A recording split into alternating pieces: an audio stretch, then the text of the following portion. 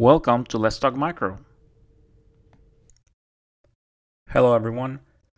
Welcome to another episode of Let's Talk Micro. I hope you had a great week. I am definitely very excited today, very happy, and we'll get to that later on. Um, well, from the title of the podcast, you see it's an interview. So I'm very happy. I want to start by thanking you for the support again. Remember, Let's Talk Micro is available in all podcast platforms.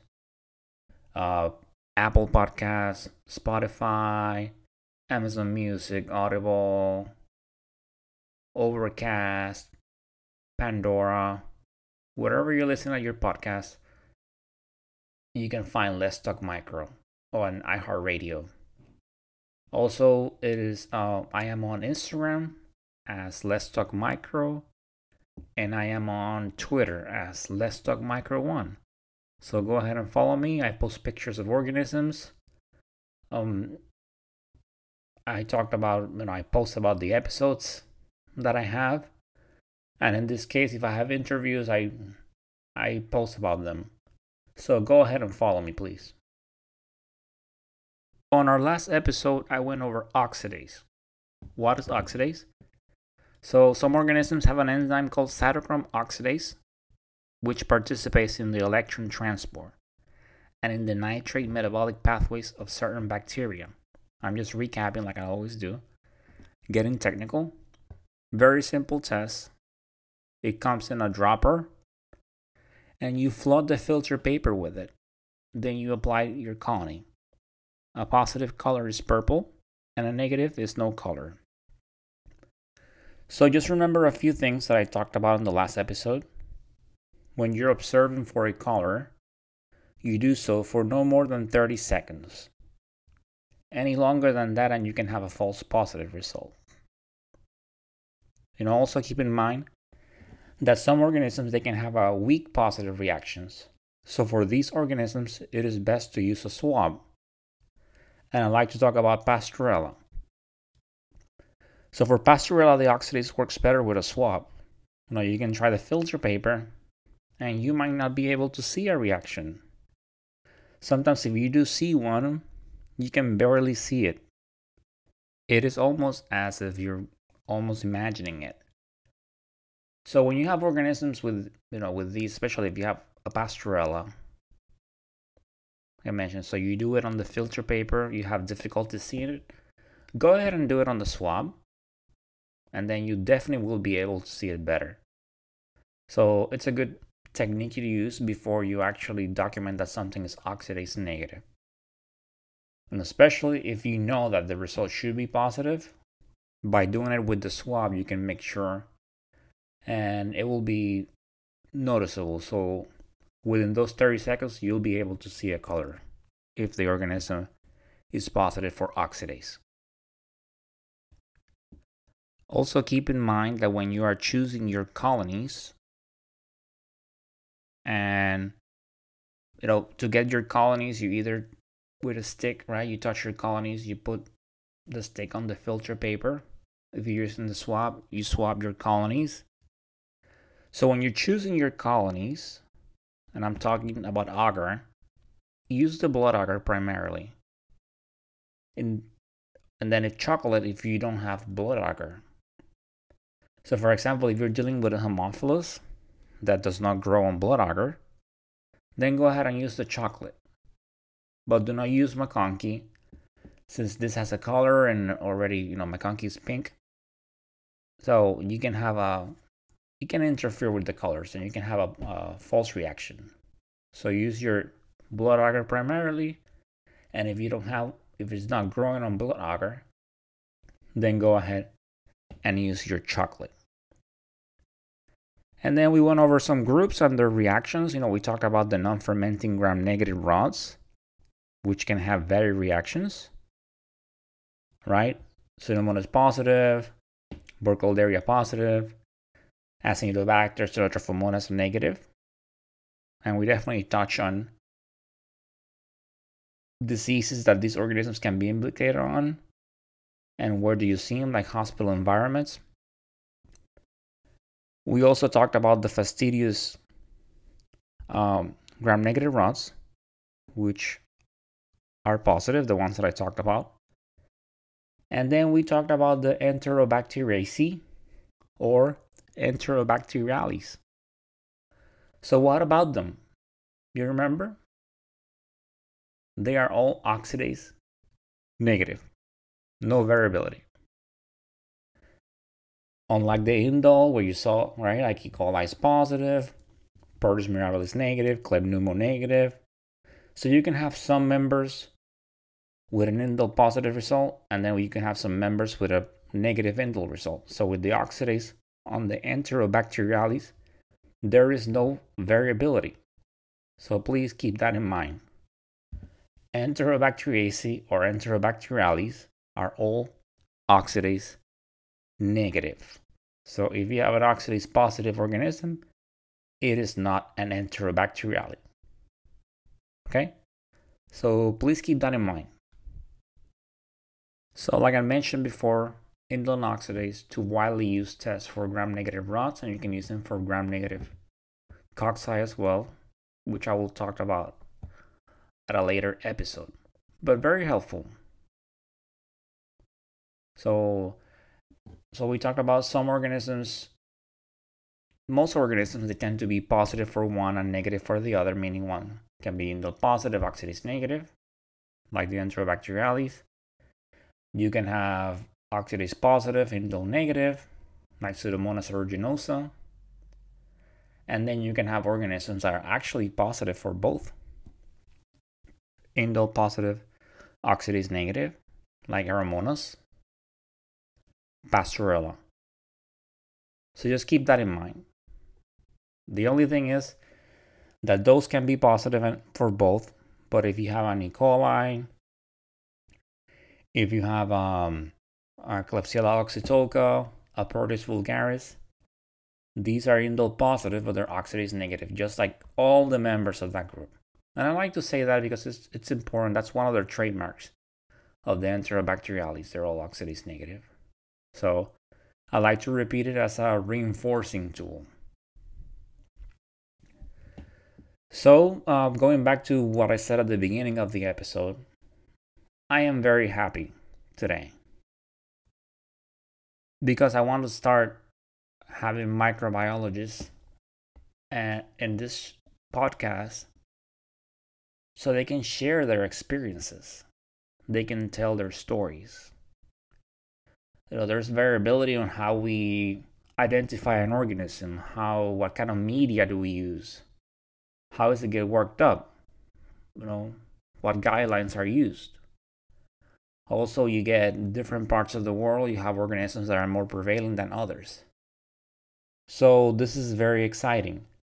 And as you are listening to this, I hope that we continue bringing on more microbiologists to share their stories. Use this as a forum to share with the rest of the world what you do. So as part of our podcast, I've been telling you that I want to start doing interviews, and the moment has finally come. I'm so happy and excited. Today we have our first interview. She's an environmental microbiologist all the way from Mexico. Her name is Carla, and here she is. Hi, Carla. How are you? Hi, Luis. Very fine. Thanks for inviting me to your podcast. Well, you're welcome. Thank you for doing this. You are our very first guest. Yes, I have the privilege. Thank you so much. All right, thank you. Okay, so let's start by tell the listeners a little bit about yourself. Okay. Yeah, well, I'm from Querétaro. I'm a microbiologist. I studied the microbiology degree in the Autonomous University of Querétaro. My career lasts 4.5 years. And yeah, nowadays I'm working in a food microbiology laboratory. And yeah, I really love my job. I work with microorganisms all days, and yeah, I do that. Okay, yeah, definitely sounds good. We definitely like I told you before, my approach to it is clinical, so it's always nice to talk to someone that does, deals with the organisms, but is doing it in a different way with a different impact. Like for us, it's all about the patient, right? Make sure the patient is better, find the organism, do susceptibilities, so the patient can get the proper treatment. And then, and also, I mean, we report some organisms to the state just to make sure that there are not outbreaks. But it's definitely Yes. interesting because you always hear, like, you're sitting watching the news, and then they say, oh, there has been a recall because there's an outbreak of salmonella. Um, like, don't eat the peanut butter because it has salmonella. Some Yes. contaminated eggs, E. coli in hamburgers. So they start sending like the numbers of, if you have this product, go ahead and return it. But us as clinical microbiologists, that's the end of it. So then, but on your end, you're dealing with this, companies to make sure that their product doesn't have the organism to prevent these outbreaks. So tell us more about an environmental microbiologist. What do Yes. you do? And I know you mentioned your education. So is that what you need to do to go to school to become one? Yes, yes. Of course, you have to study something like microbiology or something near of that, because we have to work with microorganisms all day. Yes, what we do is to receive different kind of, for example, swabs, food, waters, and everything that a food company has inside the company production. So we have found different kind of microorganisms inside the food. For example, we work a lot we deal with salmonella, for example, is the most common microorganism that we find, but also E. coli, also listeria, um, different kind of quantification, for example, of more general bacteria like mesophilic bacteria. And we count, for example, molds and yeast, and also coliforms is the most common microorganisms that we find. Yeah, we also work with different kind of techniques inside the lab. We have the traditional part that it's ruled by norms that are in the country, but also we work with molecular techniques like PCR is also the most common technique, and yeah, we do that. Awesome. Okay, so as I've been, I mean, with the listeners, I touched a little bit about gram stains, about media. And for those of you that maybe are just tuning in, so normally in the clinical sector, we deal with samples from anywhere from blood, swabs from any area of the body, uh, any body fluids like pleural, pericardial, synovial. So they arrive in the lab, and then we put them in media. And I talked about media in an episode. Yes. So our basic standard setup, depending on the cultures, basically if it's an urine, you get a blood and a McConkey. If it's anything else, your basic, it's like blood, chocolate, McConkey, and anaerobes, if they're depending on the source, if they ordered them, like any anaerobic media, like CDC, Shaler's, and a gram stain. So in your case, when you get a sample, where do you start? What kind of media do you use? Yeah. Well, always we have to put a sample in enrichment, an enrichment media. For example, it also depends of the microorganism that a custom are soliciting. So, for example, for Listeria, we have to make the primary enrichment with Fraser broth, for example. But for example, for Salmonella or E. coli, we used to use Peptone water. Also, for a technique that it's very traditional, there is more probably number, we use lauryl sulfate broth. We can use it in a simple or double concentration. It depends if it's a food or it's a water. If it's a water, we have to use a double concentration. But if it's a food or a swab, we use a simple concentration of lauryl sulfate broth. For example, in some cases, we also use lactose broth. And if is Staphylococcus aureus, we use Very Parker agar direct. But the other is the primary enrichment. Then we have to make a culture with a secondary, a secondary culture, or something that is new also in Spanish, like resiembra or reseeding. In this part, we have to take little of this liquid that has a lot of bacteria posterior the incubation time. And we use, for example, for Listeria, Oxford Amplicam, for E. coli, EMB, and we have another one like for Salmonella, XLD, or bismuth sulfide. Oh, Carla? Yeah, sorry to interrupt. So you said for E. coli, EMB? Yes. Oh, nice. I remember EMB from school. Beautiful color with E. coli. Yes, it's my favorite one. Well, that is cool. I remember, when I, like years ago, when I was doing the medical lab technician, like we use it. But after once I did the medical laboratory sciences program, I haven't seen it in hospitals here. But, you still see it, and definitely in other parts of the world, all types of labs, they still deal with it.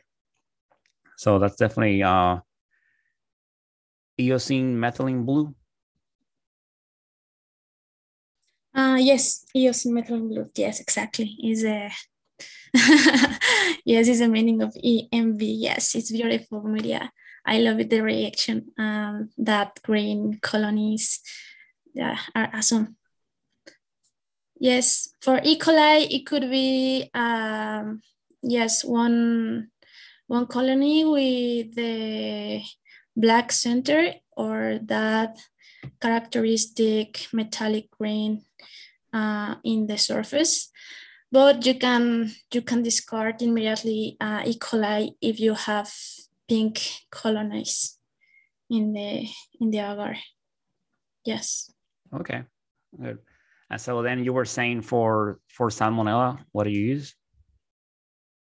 Yes, for Salmonella we use XLD, bismuth sulfide, and enteric bihentoin. Yes, it's what we call that selective media. We use that, that kind of agars in the secondary enrichment. And then if you have the characteristic colonies that are Salmonella, well, we use to compare the the colonies with ATCC controls. So if we have the same colonies, we have to make a pass to soya tryptazine, that it's a general media, just to recover that colonies and to have a young culture. And then if you have the young culture, we use TSI or LIA That's to see the lysine descarboxylation and yeah, I don't remember the word, but metabolism of iron. Yes, iron metabolism. And for LIA? For LIA, it's the lysine descarboxylation. Yeah, we have to see how the media turns more acid or more alkaline, and we compare with the control. So in that part of the process, if we have that biochemical part, sure, yeah, we make the last part, that is to improve the result with a Vitek. Yeah, that is more specific, and yeah, you have the name and the genus and the species of that well with a percentage. We sometimes, I'm not totally sure of that result. We have to make a decision, but you have the other part that is the biochemical part, so you can yes, we can share that criteria and tell to the customer result. Yes, and definitely, yeah. You were mentioned that the TSI, which is the triple sugar iron, and it's yes. funny, like you're mentioning this, and I was this week working on an episode for that, so I'll be talking a little bit about that to the listeners later. So it's definitely a test that, especially as a microbiology student, you definitely need to know. We use it. I mean, here in the States, you definitely get asked about it when you're doing your board certifications. So definitely might not be used as quite in the lab, but it's definitely something that you need to understand how it works. Yes, of course. Usually, for example, one of the ATCC controls, that is Salmonella typhimurium, you have to be sure that it's Salmonella, because in that media also produce the ácido sulfídrico, sorry. Yeah, hydrogen sulfide, yeah, H2S. Yeah. Yes, H2S. So yeah, it's basically, if you see that, you have to say yes, this is Salmonella typhimurium, but we have also the atypical salmonellas that don't make that reaction. So it's a little more difficult to make the result with that or other ones. Okay. So definitely, yes, those ATCC organisms were widely used in the microbiology community to do your weekly QC, depending on what they're definitely, a part of our work in the microbiology setting. And before I move on, I know that you mentioned that's a term that, yeah, you said the like when you use the siembra, right? So that's you're plating the organism. That's yes. Definitely a word that I heard a lot. And I told you, I mean, like I'm from Puerto Rico, but like I went to school in the States. So a lot of my microbiology terms are always in English, but I definitely work with text. I went to school in Puerto Rico, and definitely, sembrar is a word that I hear a lot. Yeah. Yes. It's very common here. Yeah, it's like, like sembraste esto, or so definitely, yeah, I'm familiar with that. So for all the listeners out there, it is when you're plating the organism. I want to touch back on you were talking about the concentration. So maybe can you talk a little bit more about, you said with the water samples, you use a double concentration? Yes. For example, with one methodology that we work a lot here in Mexico, that is a more probably number. We have to use the double concentration of the lauryl sulfate broth, because, well, the theory says that it's more probably to recuperate a microorganism with this concentration, because also the sample is ubiquitous, and maybe you don't have a lot of microorganisms instead of food. For example, in food you have different kind of sugars or proteins or more nutrients. that the microorganism can take. So that's why we use the simple concentration just for food, for example, or swabs. And then it's a more probably because we change the concentration. And it works differently in food than water. For example, in water, we have 10 tubes for sample, and we put 10 milliliters of the sample in each tube. But in the case of the food or the swabs or the sponges, we have the simple lauryl sulfate broth. We have 9 tubes, and we have to divide these 9 tubes in 3. So the first 3 tubes has the direct concentration or the first dilution. Then the second, well, the other 3, you have to make another dilution and then another dilution. So you can see, for example, in the growth in 1 and 2 and 3 and 4 and 5, anything. And yeah, you have to make a pass of these positive tubes, and then the result is based on that positive tubes. So it's just a game of probability, and it's a very traditional technique that we use here, or that is very used in food microbiology industry. Okay. What about gram stains? Gram stains, yeah, I really love gram stains. But here in this lab is something that it's a secondary process. Yeah, we have to make this first primary enrichment, then the secondary enrichment. We have to say, okay, I'm very, very sure that is this colony, typical colony of this microorganism. I'm sure because also I make the biochemical part, and then we make the gram stain. We make the gram stain before to use the Vitek or the MDS or the PAX or molecular comparison. Yeah, it's a secondary process that we make.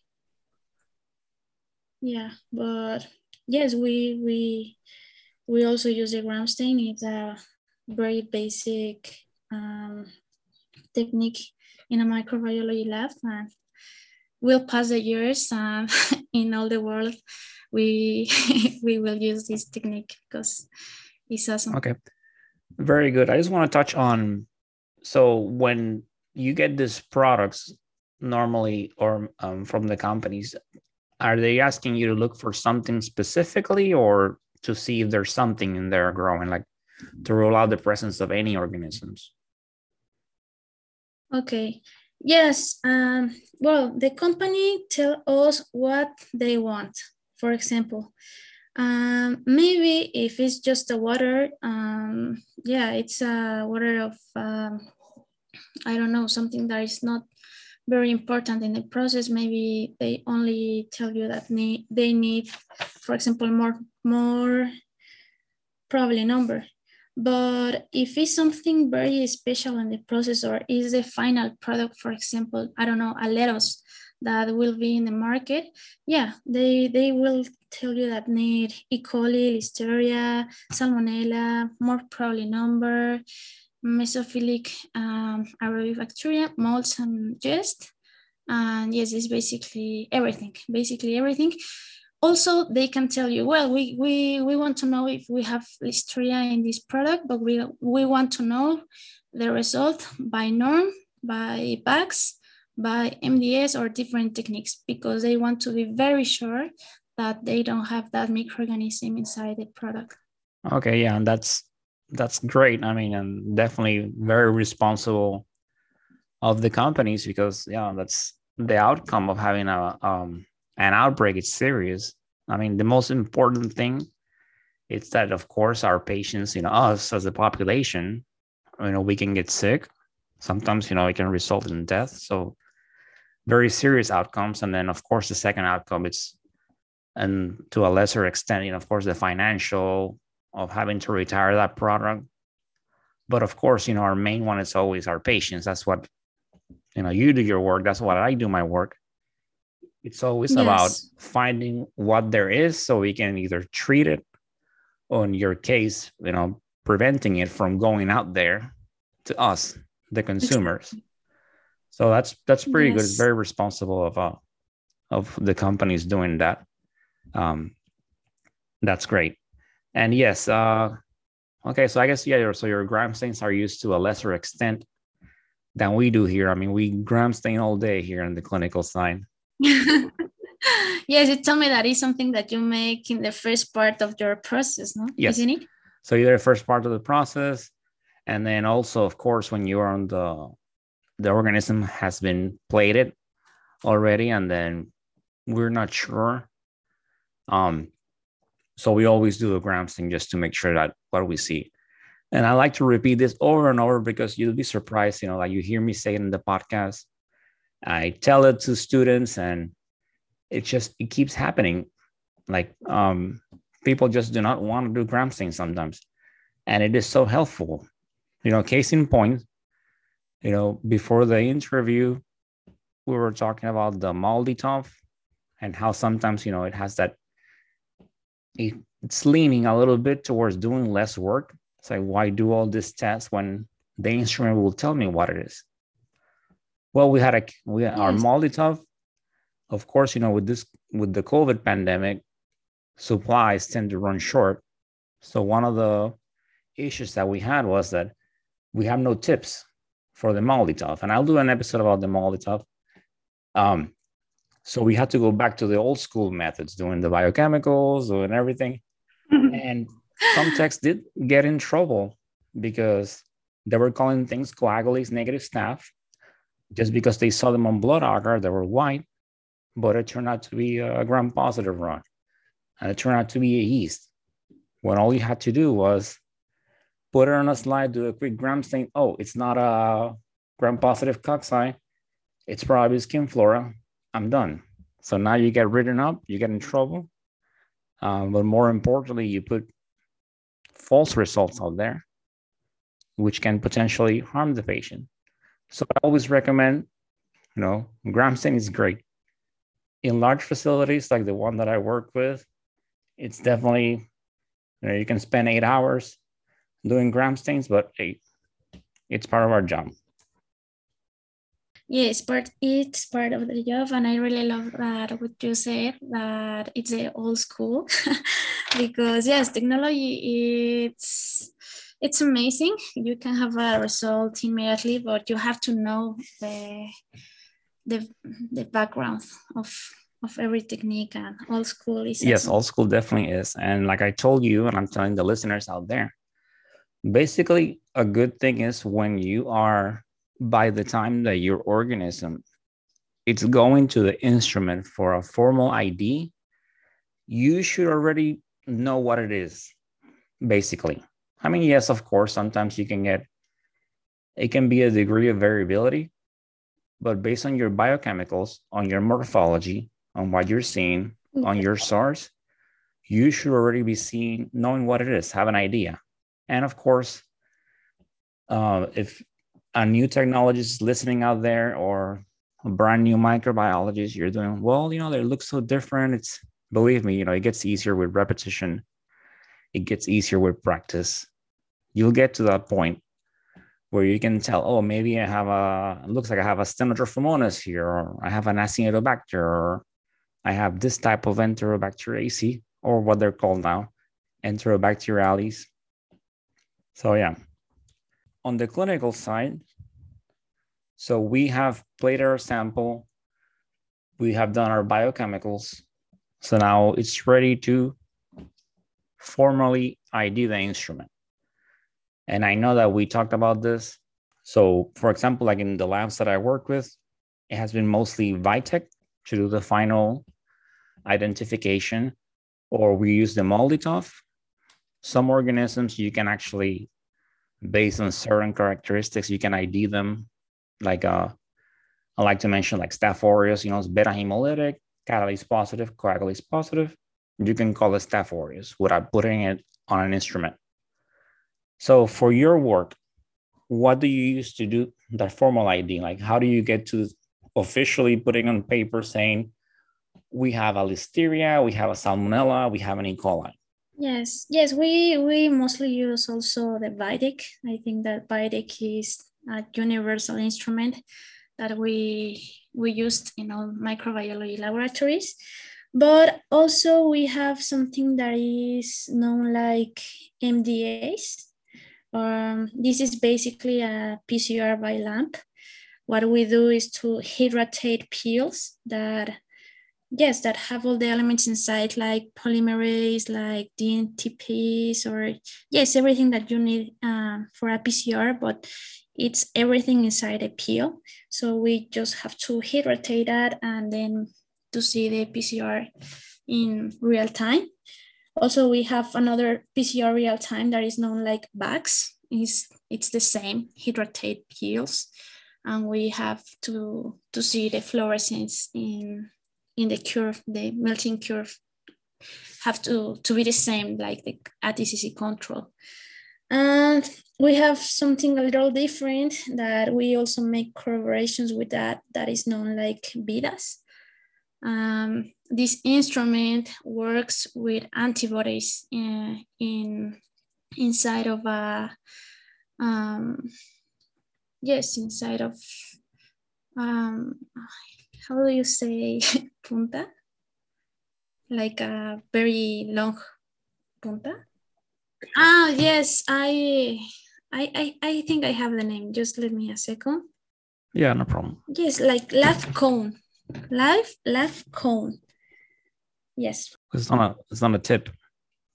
Punta is tip, but no. It's like a punta, but it's the correct name. It's a cone. We have cone. Yes, we have to take with very delicate yes, touch that cone, because in that cone we have all the antibodies that will react with the antigen of the bacteria. So this method is very interesting also. Yeah, as you were saying that about the, like, I mean, if the word comes back, I'll mention it after the interview on the podcast, but I'm visualizing what you're seeing. Yeah. So I'll think about it and then I'll go back to that one. Okay. So, and then as far as in your case, you don't do any susceptibilities, I mean, or do you? You mean like something with antibiotics or something like yes. that?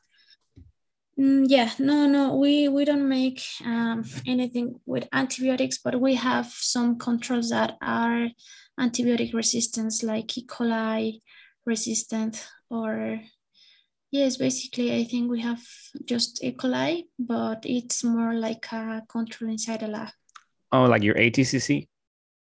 Yes. Yes. And then for all of you microbiologists out there, so yes, as part of the, your ATCC organisms, like for example, there comes like a Staph aureus that's oxacillin susceptible. You get a strain that's MRSA, but still resistant. So with E. coli, you get your susceptible E. coli. You can have one that's ESBL or extended spectrum beta-lactamase. There are strains of Klebsiella pneumoniae that are carbapenem resistant, your KPC.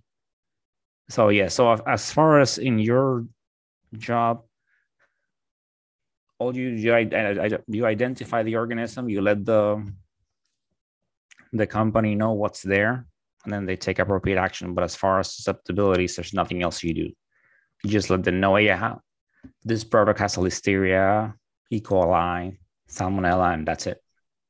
Yes, we only have the permission to say to the customer of the company, yeah, we find this microorganism and they have to take the correct actions in the company, but we can't obligate a customer to make something. And yeah, it's the only thing we can do is to tell the company what we find. Yeah, it's kind of like us. I mean, we tell the doctor, hey, we have this we have this E. coli with this susceptibility pattern. And then at that point in time, it's up to the physician, the provider, to treat the patient. I mean, we don't do that. So in your cases, hey, I have a, just for argument's sake, so you have a listeria, or this product has listeria. Now they know, so it's up to them to take the appropriate action. Yes, exactly. Yes. Yeah, we are messengers, but play an important role, because definitely without our work, people will get sick by consuming a product that's contaminated. The same thing, the doctor wouldn't know how to treat this particular wound because of what we do. So it's definitely a very important job. Yes, I'm sure of that. Yeah. So as far as listeria, let's talk a little bit about listeria. So definitely a very significant gram-positive run that we have in the lab. On our clinical side, it's beta hemolytic, short gram-positive rods. They grow in blood, they grow in chocolate. They have what they call it has a tumbling umbrella motility. Yes. But if you put it on that agar, you can see that nice umbrella shape. Yes. On the motility agar. So for us, very significant. We definitely see it when, it can pass from the mother to the baby. And that's when we see it, unfortunately, in our clinical setting. We have a baby that gets a blood culture, becomes positive in less than 24 hours, a newborn. And then we see the short rods. And as part of our protocol, we have to rule out listeria. So I know you mentioned 2 types of agar that you use in your lab, which in the clinical side, at least in the labs that I've been on, we don't use it. So there are Pulcom and Oxford. So tell the listeners a little bit more about that agar on listeria. Yes, of course. After the first enrichment of Fraser broth, we have to cultivate the presumptive listeria in Oxford and Pulcom.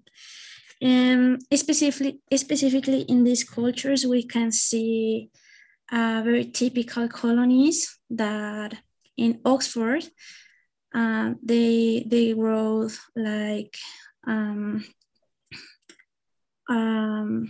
with a center black and very big, yes, a very big, very big shadow, black also. And in Pulcom, the colonies are are green, but it's a very soft green. And the center is also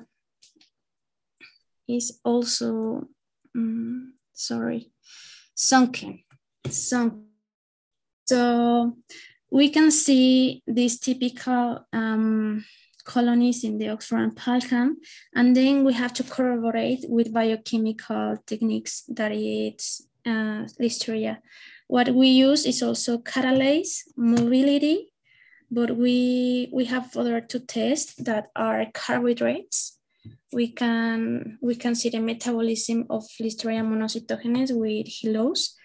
And for example, another kind of listerias use the rhamnose. So you can make that very big difference between if it's a Listeria monocytogenes or not, because you can see the carbohydrate metabolism. And also we use something that is known like CAMP test. We use that both to corroborate biochemically that is listeria, because there are another microorganisms that also use the esculin with the ferric citrate that reacts and generates that inorganic salts that turns the black media. So it could be a little confused if it's a listeria or not, because you can see the black media and say, maybe it's listeria, but not. If you have for example, negative catalase, you can say, well, not, or the other ones that I tell you. Yeah. And always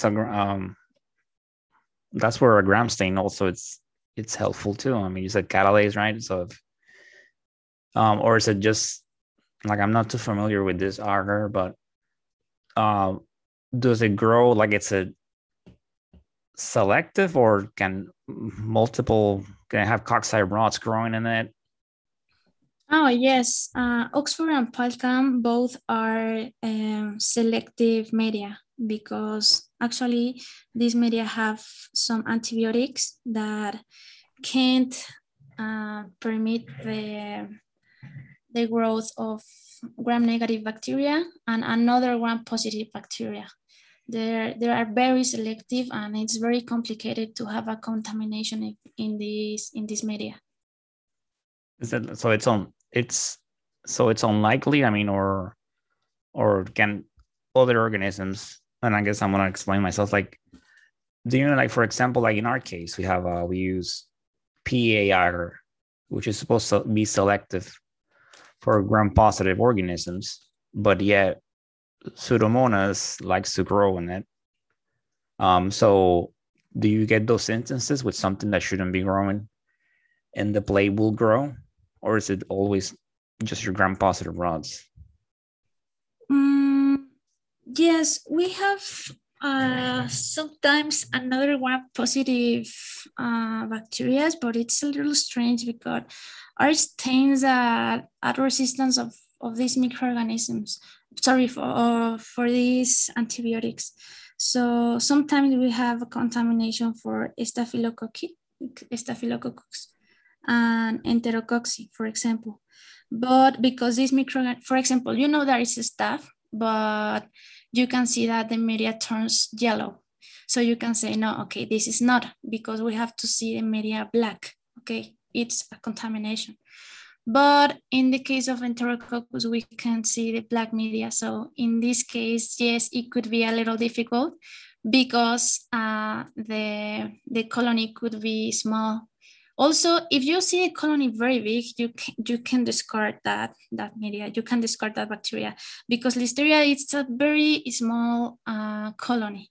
So you can see that you can be sure that it's Listeria if you see this honked colony, and if you see the black shadow. In the case of Palcam, it should be a little green, olive green, very tiny green. And yeah, it's very something that you have to see, but yes, it's very beautiful Listeria. It's one of my favorites one. Yes, and so one of mine as well. I think it's just I told you, because it kind of like looks like gram positive, like group B strep, but then obviously it's not, and it's catalase positive, and it's a gram positive rod. So I don't know, some morphologies of some organisms, they're just, this is, of course, it's a serious organism, but I like the way it looks on a plate. That's just like the micro nerd thing that I have. Micro nerd. So that media, do you incubate it like in a CO2 environment or a non-CO2? Sorry, can you repeat the question? Sorry. Yes. So like how we incubate some plates, we put them on a non-carbon dioxide incubator versus carbon dioxide incubator. Yes. No, we well, Listeria can grow without dioxin carbon.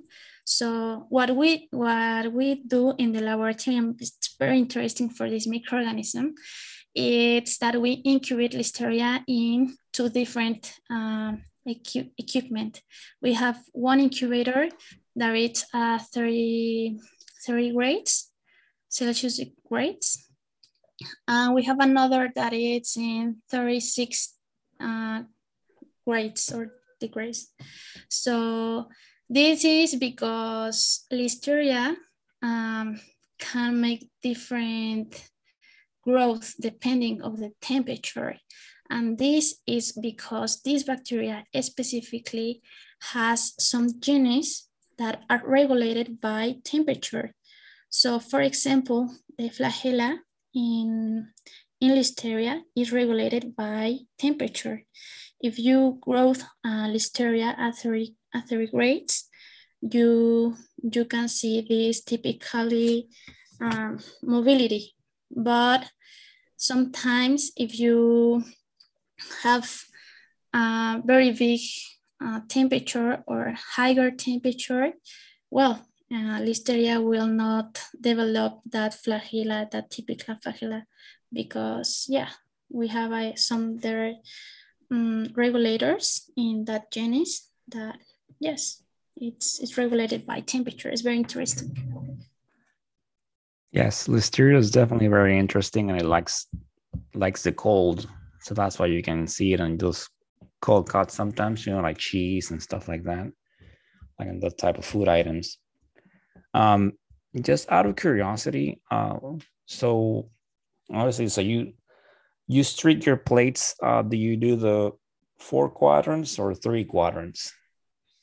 Yeah, it depends of the technical. Yeah, some prefer 3 quarters, another 4 quarters. In my case, I prefer 4 quarters to have very well better isolation of the bacteria. Okay, yeah, I definitely like four quadrants. I mean, I definitely see a lot of technologies that only use 3, so there's that variation there. So you were telling, so in your case, so you quantitate the when you give your final report, do you specify the amount of, let's say, Listeria salmonella that you have, or like do you quantitate it, or you just say, Listeria, and that's it? Yes, for example, for pathogens like Listeria, like coli, like Salmonella, another one we have to say just presence or absence, or it is or not.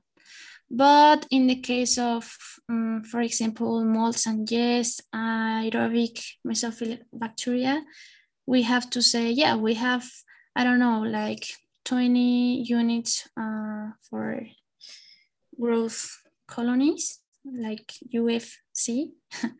And yeah, we have to report quantification to the custom, but just with this yes, with these cultures that you have to count. But in the case of pathogens, or yes, for example, Listeria, we can say just presence or absence, and that's it. Okay, so that's in a way similar to what we do. I mean, some like we do, and I told you this, that we quantitate on our urines.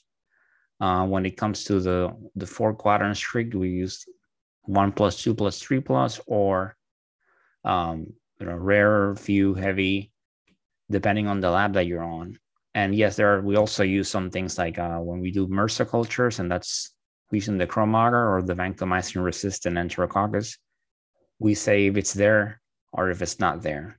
Okay, so it's very interesting to see the similarities and on what we do and what you do out there. Yes, it's very interesting also what you do. Yes. So is there anything else that you want to talk to the listeners about? Well, I think we say the most important things that we make in this laboratory. Yeah. So yes, maybe the food that are most contaminated. we we mostly find the sausages, the cheese, and some vegetables like lettuce. In lettuce is where we find sometimes the more quantity of microorganisms. Yes, the company has to make a lot of changes, and we can see how maybe in one time we don't find that microorganisms, and then 6 or 8 months later we also find we find again the microorganisms. So it's sometimes in companies or food companies is something repetitive, the problem that they have with a specific microorganism, and that's interesting. Yeah, right. It definitely is. Yeah, I mean, I'm sure it has to do with since lettuce needs to be irrigated. I mean, depending on the quality of the water that you use, and um, as you know, like a lot of these organisms, they are in the water. So definitely, if the water system is not completely clean, definitely there can be contamination.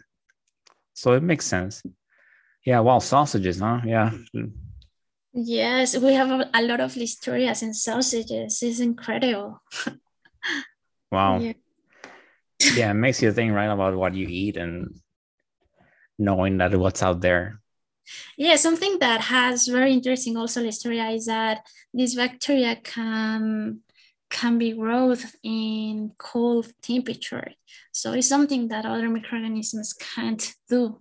So you can think, well, in my food is in refrigeration, I can't have a problem with this, but no, listeria can grow. So it's something interesting with this bacteria, the mechanism that she has.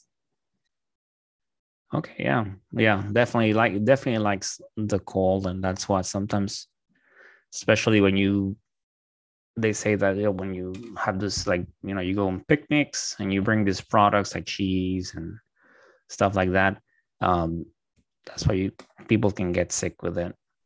Yes, and Listeria. I think that Listeria, particularly, it's the most harmful bacteria that we work inside the lab. Yes, because I think, well, I know that this bacteria can also go to the brain. How you said the placenta can go through there. So the mechanism that this bacteria has in terms of how is the mobility inside the lab, is inside the body, sorry, it's also very interesting how this bacteria can manipulate the microtubules inside the cell. So she can go wherever she wants, not just the stomach. Yes, it's definitely listeria is implicated, and like the obvious, like, from food, and you from pass to the mother to the fetus, but you definitely see it in bacteremia, and like you said, CNS or central nervous system infections. So it's definitely a very serious organism. It definitely is. And Yes. then with all these organisms that you get in the food, it's definitely, you see in the lab, at least from my side, in the trend, as the weather gets better and people start doing outside activities. I mean, now with COVID, it's less, of course, but on other years, you will definitely see, like in the summer months, you definitely had all this samples positive for salmonella, and as people started going outside doing picnics, and you get some contaminated product, and there you have it. So yes, and definitely it's so you get prepared mentally that, hey, summer is going to be busy with this, especially on depending on which lab you work on. Like I said, this is an organism that you have to report to the state. So some facilities do it where it automatically gets reported, versus maybe in a smaller lab you have to manually do it, and it can be very time consuming. But of course, it's part of our job, and we do this for the patient, so we just deal with it. Okay, Carla, thank you. And like we were talking about, like you said, from Mexico. So I told you it was by coincidence. Like I had planned a trip to Mexico, and then I ended up doing this interview with you. And at some point in time, yeah, I did stop by Querétaro. But I just want to touch on this. Sometimes, there can be some misconceptions about, like, people might say from the outside, hey, maybe it might get dangerous, or be careful. I have to say that I had a great experience. Um, your country is very organized when it comes to COVID. That was very nice. Wherever I went, someone squirted some sanitizer on your hand. They checked your temperature. So it was a beautiful, organized process. So from that part, I felt very safe. Very amazing landscape. The food was great. So yeah, I definitely had a great time visiting your country. Yes. Yeah, thank you. I'm happy to hear that. And well, here you're welcome wherever you want. You have to know it. I'm so happy to know people who share the same passion as me. So thank you for this invitation, and thank you for everything. Yeah, it All was right, a thank pleasure you. to talk with you. You too. All right, so take care. Yes, you too. Well, there you have it. What a great interview with Carla Zamora from Mexico, an environmental microbiologist. So, very important work, just as our work in clinical microbiology is to make sure that the patient gets properly treated. In her work, you make sure that you identify if there are organisms in these products, because if there are, they can be harmful to us as consumers. So it's great work, and such a great interview. We talked about more media. I mean, I don't know, here in the States, as a clinical microbiologist, if you're familiar with them, uh, Palcom and Oxford. And then we also talked about EMB, and I will touch up more about this media on our next episode. But once again, what a great interview.